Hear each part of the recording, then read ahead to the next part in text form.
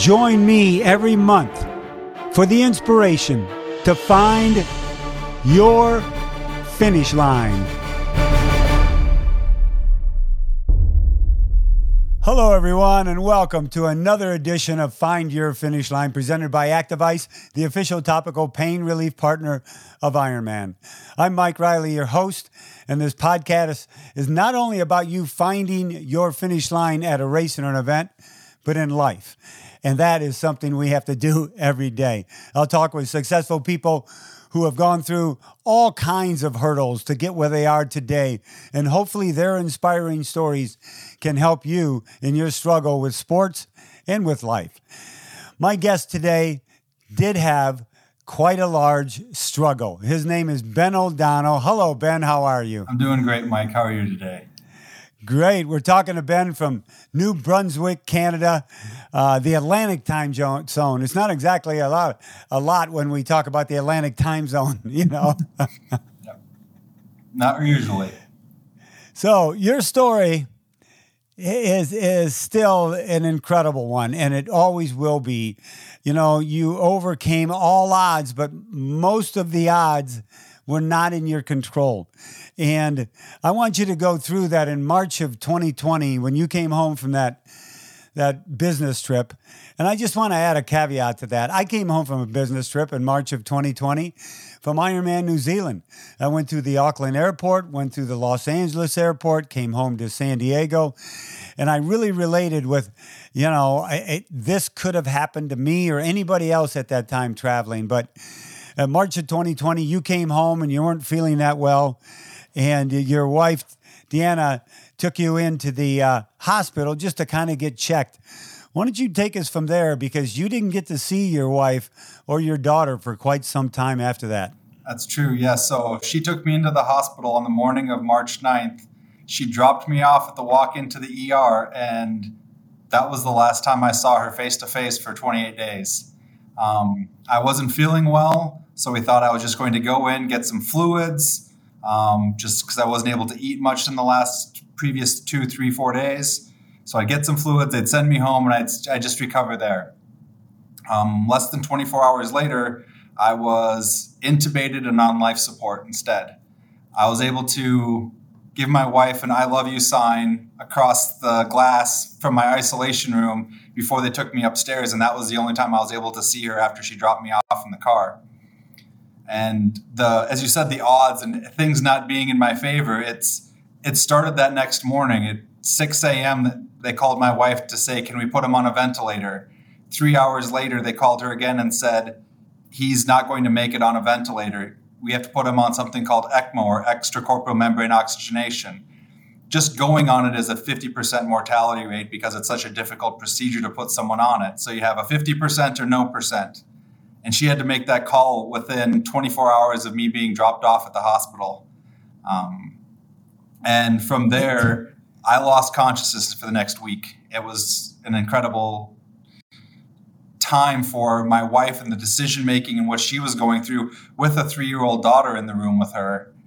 And I was just laying in bed, trying to recover, trying to stay alive. And I stayed on life support for 10 days, intubated for another 4 or 5 days after that.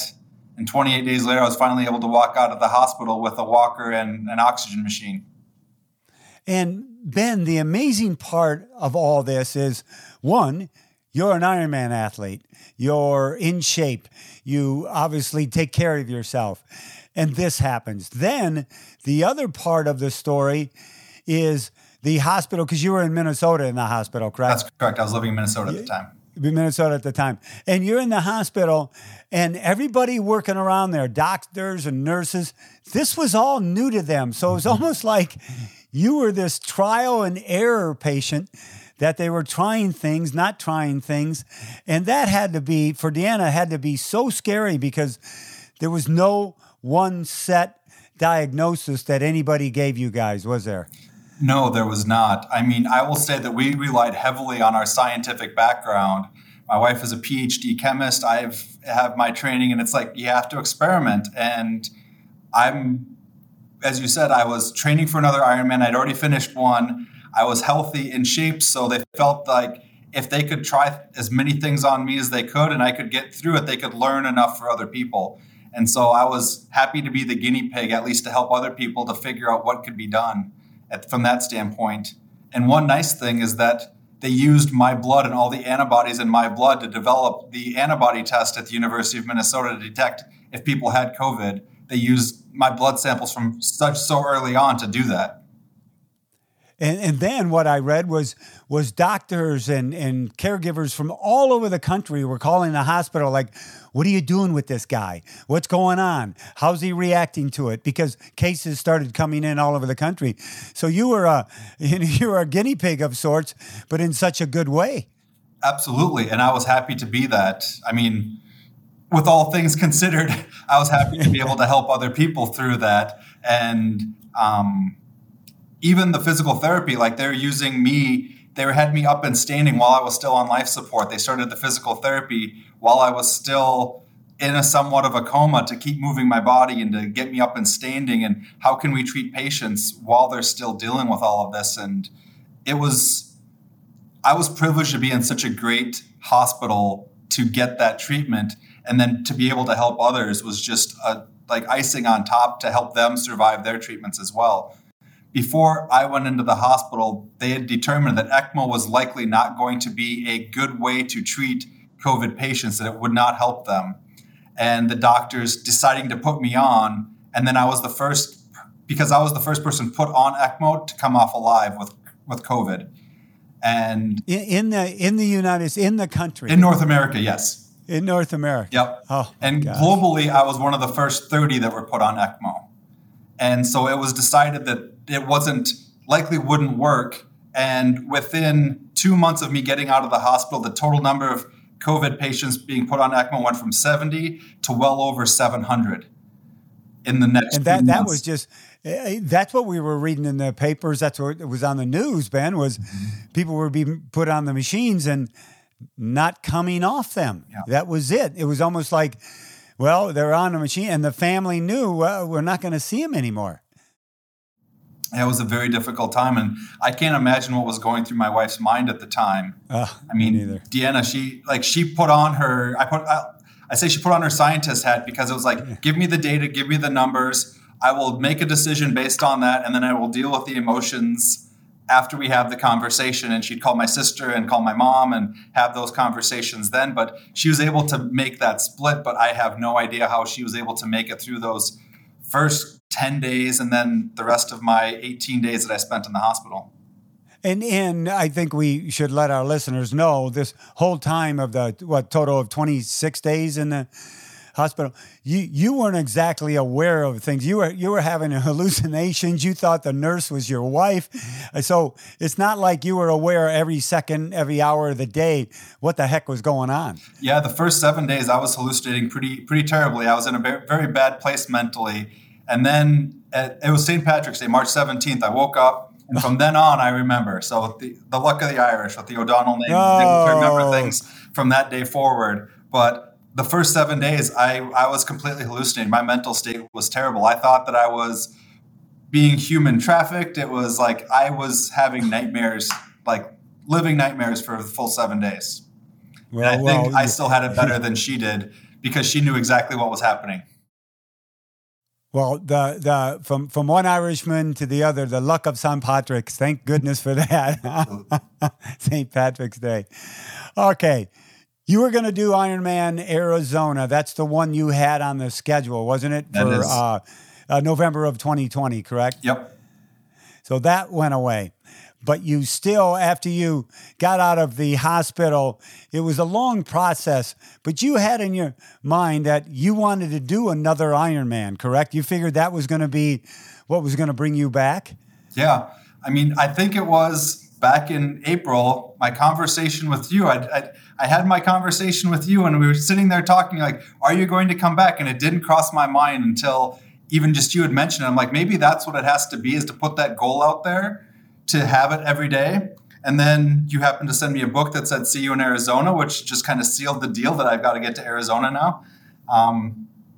But having that conversation of maybe that is possible, maybe that is what I need to work towards and what I should be working towards, because it's about getting better every day. How can I get better for tomorrow? How can I make sure that I'm there? And with that goal, it basically, with Ironman as the goal, you don't stop. You have to keep getting better, because Ironman is, you can never stop training for Ironman and say, yep, I'm good enough to go. Yeah. You're always sitting there at the starting line with butterflies going, is today the day I'm going to make it through with no problems, or did I train well enough? You can never I've never been at any race start line going, you know what, I think I trained everything perfectly. Today's going to be absolutely phenomenal because I'm done training. There's always that thing to push you forward. And I think Ironman gave me that opportunity and that goal to make sure that I kept moving forward. And I believe you love living by the mantra, don't stop, don't quit, keep moving forward. As a matter of fact, when you were on camera before the Ironman you did do this year at Ironman Tulsa, that's exactly what you said, wasn't it? That was my mantra. I had my nurses print it out and put it on the wall in my ICU room, so that way I could have that every day. It was the Ironman symbol, and that mantra were just right next to pictures of my family around the room. I'll bet you inspired so many people in that hospital, and without even, obviously it's not your way of wanting to go inspire people, but you probably inspired a lot of people in that hospital, Ben. Good for you with that. Let's talk a little bit about Tulsa. Going into the race and preparing, obviously you had time. There wasn't in Arizona in 2020.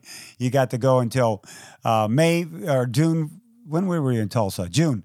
And you got to go and do that. Do you think you were totally physically prepared for that race? I think that with everything that had happened, I moved to a new country. I think I was as physically prepared as I could be. I was more prepared for Tulsa than I was for Ironman Wisconsin in 2017. I will say that. That's good. I was prepping for Arizona, then I was going to go to Texas, and then that was canceled about 6 weeks prior, and then Tulsa. And when I showed up the morning of, my biggest question coming into the week was swimming, because I've been in a normal northern climate, and with the COVID regulations in Canada here, pools weren't open. So I'd only done dry land training for the swim up until I got to Tulsa 4 days before the race. Oh, wow. That was my first time in the water. Would be some trepidation with that. I'm glad you got out of the water, buddy. With my best swim time. I beat my Wisconsin swim time by 3 minutes, so I was happy. See, training is overrated, huh? I mean, what the heck? I mean, I did do the dry land at least. You know, swimming bands are a wonderful thing. Yeah. They were for you. Yep. So what got you hooked into triathlon? Why is triathlon a part of your life, Ben? You're a high school, college fullback. You were a football player. Mm-hmm. How'd triathlon enter your life? So after college and graduate school, I had surgery on my left knee on both shoulders through football and baseball injuries. And I went the corporate route, and my body was just not happy with it. I was gaining weight. I wasn't working out as much. And in 2015, my cousin who I had been training with, who I just grew up with, we finally were in the same city together again, back in the Minneapolis area. And he was training for Ironman Wisconsin in 2015. And I'm just like, I want a way to hang out more. And he said, I'm training all the time. So I said, fine, I'll start training for triathlon. And I did my first sprint that summer. I was overweight. I was probably closer to 300 pounds than to 250 pounds. And I decided that was what I was going to do, is I was just going to get back into it and use triathlon as a way to do that. And in 2015, he ran his race in Madison, and I volunteered and was handing out bikes through the T1 and just loved every second of it. And I knew that from that moment on, I had to get to Ironman. I had to be able to get to that race and to do that. So the next summer, it was more sprint triathlons. In 2016, I did a half Ironman at the end of the year and signed up for Wisconsin in 2017. But it all started with a way to connect with the community. And that community was my triathlon training partners, my cousin, Jason, and having all of that and getting back to health and having a community. And that's the one thing that I have found with Ironman and with Ironman Foundation, is really a community that is supporting each other and keeping each other positive and moving forward. Yeah, let's talk about the Ironman Foundation bit of it too, because obviously you talked earlier in the podcast about wanting to be able to help people, because obviously your story was an inspiration not only for people that were sick, but for the doctors and nurses. So why'd you jump into the Ironman Foundation, and tell us about the money you're raising on behalf? So I looked up Ironman Foundation, and I was signed up to race for Ironman Foundation, Ironman Arizona, before I got sick. And just for what they gave back to the communities where they did the races.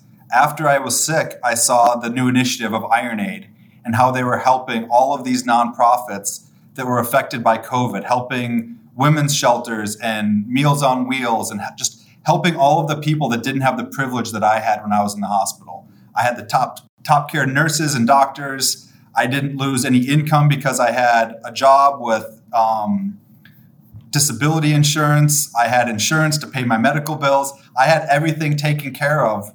And that privilege, I wanted to see what I could do to help those that didn't have that. And using IronAid to raise that money and to raise money to help those that were affected by this disease just felt like the right thing to do for me. It was the right thing to make sure that people didn't have to be affected any more than they had to be throughout this process. And what I could do for that is I can raise some money. I can keep going with my story and tell my story as much as possible to help as many people as possible. And if I can raise extra money to help more people, let's do that along the way as well. Good for you. Very admirable. And I'm so happy you're doing that. Hold on, everyone. We'll be right back after a message from our sponsors. As an endurance athlete, you're constantly pushing your body to new limits, searching for your personal best, for the next finish line. If you're training for an endurance event, whether short distance or long distance, proper recovery is the key to you unlocking your potential. As the official topical pain relief partner for the Ironman US series, Activice's lineup of topical cooling gel, roll-on and spray features 8% menthol and eucalyptus oil to provide the instant icy relief you need to recover smarter and faster. The water-based non-sticky formula withstands sweat to keep up with the demands and exertion of race day. Don't let muscle pain or sprains hold you back from reaching your potential, from reaching your personal best. Shop the Activice's lineup on Amazon today for the support you need to find your finish line. Yeah, you mentioned earlier about playing football in college and getting out of college and going into the corporate world. Ben, I can't tell you how many times, and I want to say to everybody out there, how many times I've heard athletes in whatever sport come out of college and then, they want to go produce income and make money, which everybody does, but they kind of forget about themselves internally. They forget about their physical being, and because you can't go out every day and play football in the corporate world. It just doesn't happen. So when you found that triathlon, it was like a new lease on life, wasn't it? Absolutely. Physically, mentally, my mental health improved just as much as my physical health. Having that mental release every day with the runs, the bikes, the swims, just being able to do that, I found that my mental health improved and my work improved just by having the whole package of the physical and the work and the family balance. It is a balance for sure. And I found that you had to have all three pillars. You couldn't just say, okay, I'm just going to do work and family, because then I lost the physical and then the mental health went down. And just finding that opportunity I just had to relearn that that's what I needed. I think that was the big thing, because in college you have all the intellectual, all that, you have all the sports that you're dealing with. And when you leave all of that, it's like all of the structure is gone. You have to build it yourself. And if you hadn't had to build it because you were part of sports teams, it can be difficult. True. So you've got a beautiful 5-year, she's 5 now, right? Your daughter? Yes, she is. 5 years old. And Daddy, Ben is here to guide her on her way, as is your wife, Deanna. But what lesson later in life, if you ever sat down with her, and because, 3 to 5 years old, she knows maybe Daddy was sick, but not really what he went through. What lesson do you think you'd like to talk to her about, to teach her, to help her move on in life from what you learned? For me, I think the biggest thing, and it's the Ironman motto. It's anything is possible. Like until there's no absolute end. There's death, but until you get to that point, and I was as close as you could get without crossing that barrier with COVID, there is a way back and there is a way forward, that there is no, anything is possible if you can put your mind to it. It might not happen today. It might not happen tomorrow. It might not happen in 20 years, but you can always make that forward progress. And what can you do to make that forward progress in whatever you're trying to do? That's the lesson that I'm trying to impart, that it's all about being better tomorrow than I am today. And what are you doing today to be better tomorrow? And that's really the messaging that I would put forward for her, and just that don't quit. Anything's possible. Be better tomorrow than you are today. Ben, do you think if this hadn't happened to you, you came home from that business trip, you went quarantine like all of us, and you worked through it, and there was no events, but do you think Ben O'Donnell would be a different person? And I'm not saying this in a negative way, but a different person, maybe be not as strong as you are today. You know what I mean? Yeah, I've had this thought quite a bit. Where would my life be if I wouldn't have been on that business trip, wouldn't have spent that time in the hospital? I will say that the decisions that I made laying in that bed and thought about where I wanted my life to be, where I wanted to go, I wouldn't have had a time to stop and think about that. Think about, where is my career taking me? Where is this taking me for my family? What are the critical, important things in my life? Which is physical health, mental health, happy family, happy life, not about monetary things. And from that standpoint, I think that I would still be living the quote unquote rat race life and fitting in Ironman, rather than truly using it to almost be the center of what is the health and well-being of my family. Since this, my wife has gotten into running, and we're working on running a marathon together through a virtual series by the end of the year. My daughter, was 4 at the time, after she ran a 5K with us, a virtual 5K. It was an Elmo race, I think. It's little things like that with this, it's changed the focus of our family on physical and mental health. And if this wouldn't have happened, I think we still would be back in the quote unquote chasing the Joneses or moving the corporate ladder, and Ironman would be part of my life, but it wouldn't have made the impact. I don't think I would have been able to make the impact I have if it wouldn't have happened. So I don't know if I want to say thanks, COVID. I am very happy with where I'm at today because of what happened to me last May or March. Yeah. I guess sometimes we just have to be, lack of better words, hit upside of the head so we realize how lucky and fortunate we are. Let's talk about Ironman Tulsa. You got to that finish line. You had a PR over your Ironman previously, but you had some hurdles during the day. But these hurdles, when I was reading about it, I'm thinking, what the heck? What this guy just went through. So your bike battle cage snapped off, your hitting a bump snapped off your bike. You lost nutrition and special needs. You had to have the race nutrition. Went on and on. But those things are probably, were they just small little bumps in the road for you after what you went through? I saw them all as minor. The only thing that I thought that, am I going to be able to get through this, was the flat tire I had at mile 30. I had a flat rear tire, and for whatever reason, I hadn't practiced changing a flat before this race. And so it took me way longer than I expected it to. It took me about 25 minutes to get that flat tire changed. After that, I'm like, well, it can't get any worse. Let's just go and keep going. And everything was just a roll with the punches type of day. It's like just being there. I didn't feel any negativity. Like with Madison, there were times during the race I'm like, can I even do this?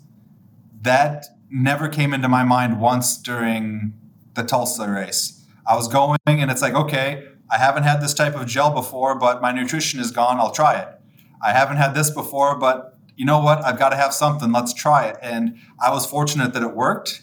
But for me, it was the day felt like a celebration of being able to move my body and be there rather than a day of, can I make it through this and slog through this? And I felt my mental state really drove to that throughout the entire day. That's where my mental state was I'm just happy to be on my bike finishing 112 miles versus still in a walker, still using oxygen, things along those lines. Well, we were all waiting for you, Dave Downey and the crew from BCC, and I was waiting for you at the finish line. And we've all had the opportunity to see so many expressions and so many faces when people come through, and what those faces are portraying. And yours, to me, was one of like pure joy, almost an amazement joy. Like I knew I was going to do it. And I did it. So walk us through. You came across that finish line, and what was permeating through that body of yours? It was just sheer joy of getting to it. Like almost, as you said, like there's almost this little disbelief. I knew at a certain point in the marathon that I could walk and be fine and make it to the finish line because it was all about finishing under the 17-hour point. But that 40-minute PR was just a bonus on top of all of it. But getting to that finish line and seeing my sister and nephew were there to put the medal on me, and knowing that my wife was on FaceTime and it was 2 a.m. there, and for me, it was disbelief that I was there, but just sheer joy that I was there compared to where I was 15 months prior to the race. I mean, the race was to the day 14 months of coming off of my ventilator. I came off the ventilator on March 23rd of 2020, and I finished the race on May 23rd of 2021. So it was that 14 months to the day of coming off a ventilator, and I was there crossing the finish line. That was going through my mind that last 100 yards. I couldn't run because just the emotions were too strong. I knew that if I tried to run, I'd probably just collapse and just start crying in the middle of the red carpet there. So I just wanted to walk through, soak in the moment as much as I could, and hear you calling out my name, saying like, Ben, you are an Ironman. And that was the joy of hearing that after everything was just undescribable. Well, Ben, we all have, well, I don't even like the word limits, but sometimes we don't know what our limits are until we test them. Do you believe you've found your limits, or are there a long way to go? I don't think I've found my limits, and I don't think I ever will. I'm going to keep trying to find them, but I think that you just have to keep going and keep trying, and you never know what's possible until you try it. And I've listened to some podcasts, and David Goggins in his book is like, Can't Hurt Me, and the whole, like, you don't know how far your body can go until you try to push it. And I think Ironman has been one step along the way. I don't know what is possible. And am I going to try longer than Ironman? Likely not, because the training cycles are really tough. But I know that Ironman isn't the end, for sure. Do you have a next event in mind? I do have a next event in mind. It's the World Championships in Kona in October. Yeah, I was waiting for you. That's where you're going, buddy. That's where I'm going. Absolutely. Oh, my gosh. By the way, I tell people, don't worry, it's not that hot, and the course is really flat on the bike. So don't worry about it. You'll be fine. And there's no wind. There's no wind. Yeah. Sorry, I forgot to mention there's no wind for some reason. I don't know why people talk about that so much.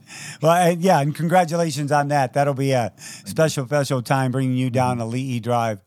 So our final question on Find Your Finish Line came out of good friends of mine from the off-road Baja 1000 racing. They sit around afterwards, just called, tri-table racing. Sit around and reminisce about the race.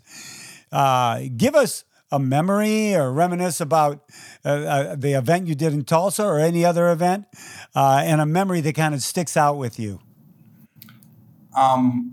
The memory that sticks out with me in Tulsa, it's actually that last stretch before you took the right to the finish line, that over the street they had these lights that were sitting over the street. It was dark, they had some posts up, and they're almost like Christmas lights or patio lights just sitting over the street. And I just remember that as I was going through, and just it felt like a surreal moment. It felt like I was walking through someone's backyard, and then I turned the corner and there's this big bright finish line.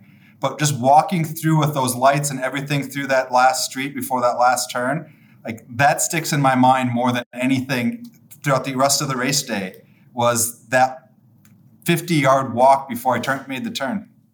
It's funny you say that, because I had a couple other people I didn't see it because I was at the finish line, tell me about it. And one person said, I thought I was like in somebody's backyard or private party, or somebody had an engagement party and I'm running through.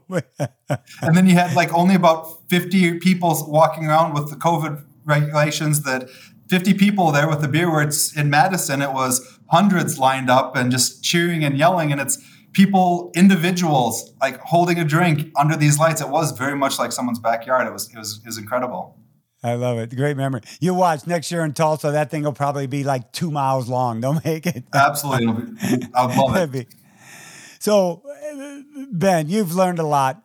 You're still learning, as we all are, but your lessons were some of the toughest lessons to have to go through.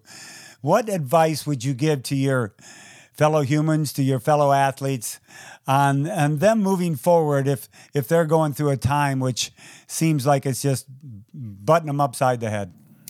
For me, the mantra of the don't stop, don't quit, keep moving forward was always there. And for me, it's look internally for what you need to be tomorrow.